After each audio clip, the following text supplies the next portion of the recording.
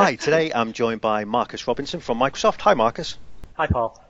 Hi, myself and Marcus met each other a couple of weeks ago at a Tech User Group event, and Marcus covered some really interesting Microsoft technology. So I've asked him on today just to cover a little bit about what he talked about and why that's interesting in the modern IT world. But first, Marcus, if you want to kind of introduce yourself and tell us a little bit about what you do at Microsoft.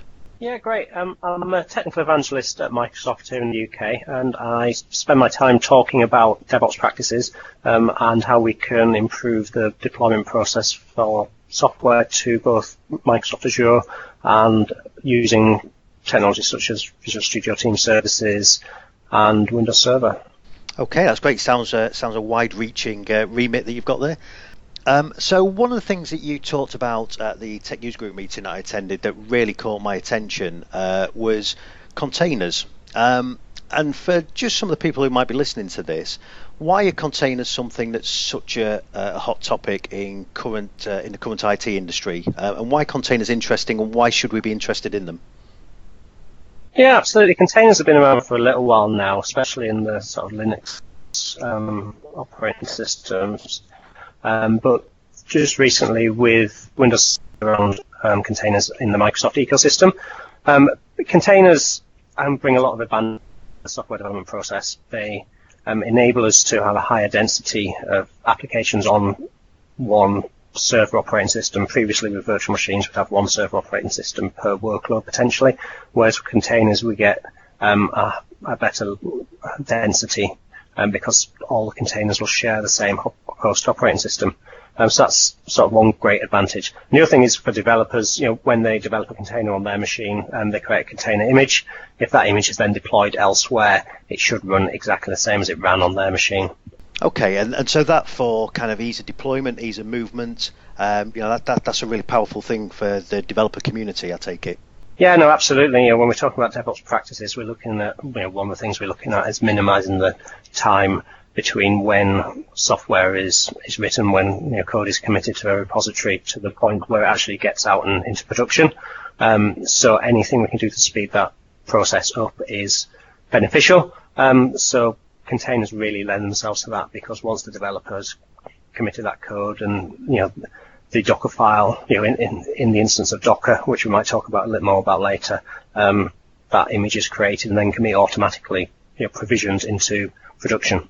That's great. So, let's talk about that now, because you mentioned Docker in there, and obviously for anybody who kind of pays attention to the IT industry, or like ourselves maybe works in the technology industry, Docker's a really hot topic. It's a name that lots of people will be familiar with, as is kind of containerization, and we mentioned the hot IT word DevOps as well while we were talking. And a couple of weeks ago at MS Ignite, obviously Microsoft gave the full announcement for Windows Server 2016. And one of the really interesting things that are part of Windows Server 2016 is support for Docker. Can you tell us a little bit about what that is and what that means to a Server 2016 infrastructure?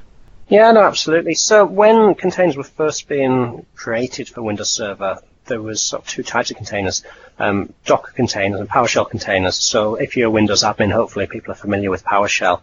Now, Docker is an organization that one product they develop, which is open source, is the Docker engine.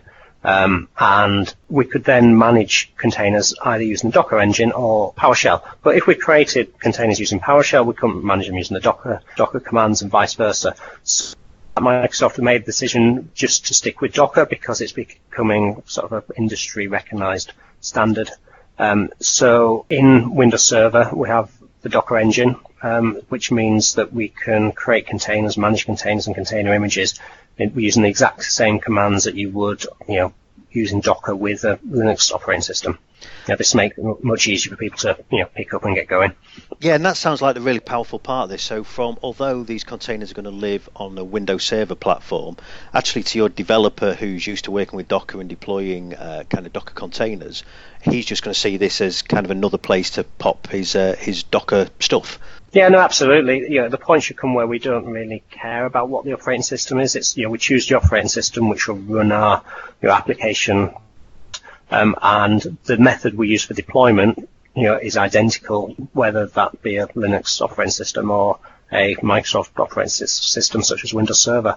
We can, there is a PowerShell module for Docker we can use if you're a Windows admin and you're much happy with PowerShell. You can use PowerShell to create and manage Docker containers and images, but as well you can use the Docker CLI because it is Docker Engine that is actually doing the hard work. And if you're a Windows Server administrator, actually, how does that fact that you're delivering Docker from Windows Server, how does that look to you? As a Windows Server administrator, I guess there is a bit of learning to do because it's different to virtual machines and things. So people need to get into learning about containers and Docker. Install you can even run containers on Windows 10 now, which is a great place to get started. Get Docker and the Windows Containers feature installed and fire up some containers and have a look. It is very much administered by the command line, so there's not really any GUI to go and play with things. Some of the larger container orchestration technologies, you have web interfaces, but ideally, because we need to be looking at automation, we manage all this via the command line. So one of the things I've looked at with Docker is that sort of a lot of the work we do in the enterprise, particularly places where they're predominantly Windows houses, that we're seeing that Docker is not necessarily being adopted really quickly, because I think there's a little bit of a concern about that means I'm going to have to deploy some kind of Linux and maybe some things that I don't understand.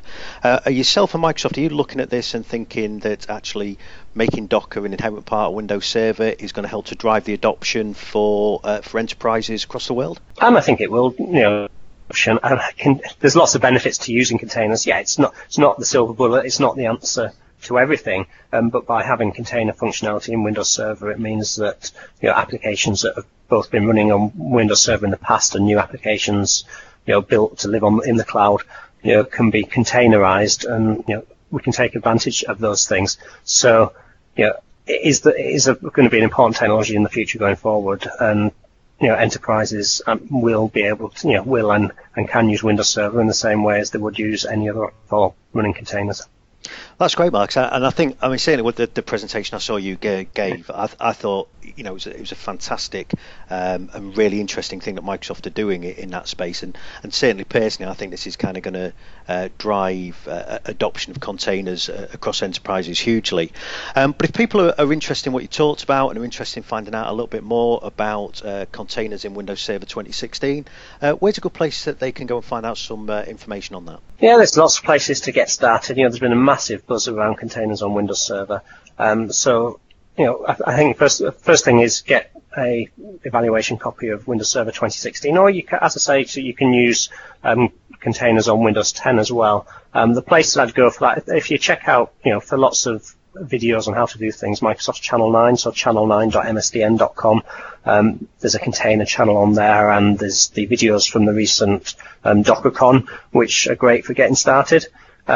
Also, keep an eye out on Twitter. If you follow myself, and there's Docker captains who are community, people in the community are really working with Docker day in day out and writing lots of good content. Get them followed on Twitter, and then you can see some great blogs which help you get started. That's great. And you mentioned Twitter there. What's a good way for if people want to get some more information from yourself? What's a good way of following you, stalking you online a little bit? Yeah, I'm quite active on Twitter. My Twitter handle is @TechDiction, TechDiction. Or people are always welcome to drop me an email at Marrobi, MARROBI @Microsoft.com. And if anybody's got any interesting projects they want to get going on Windows Server that involve containers, it'd be great to hear from you. Marcus, that's brilliant. Look, really appreciate your time. I know you're a very busy man, got a lot on, so appreciate you spending 10 minutes just to kind of share some of your thoughts there on Server 2016 and containers and where they're important. Appreciate it. Thanks, Marcus. Cheers. I hope you enjoyed that interview, and if you've got any questions or you'd like any further information on the topics we covered, then please feel free to contact me. Leave a comment on the blog site, find me on LinkedIn, or of course contact me on Twitter @TechStringy. And thanks for listening.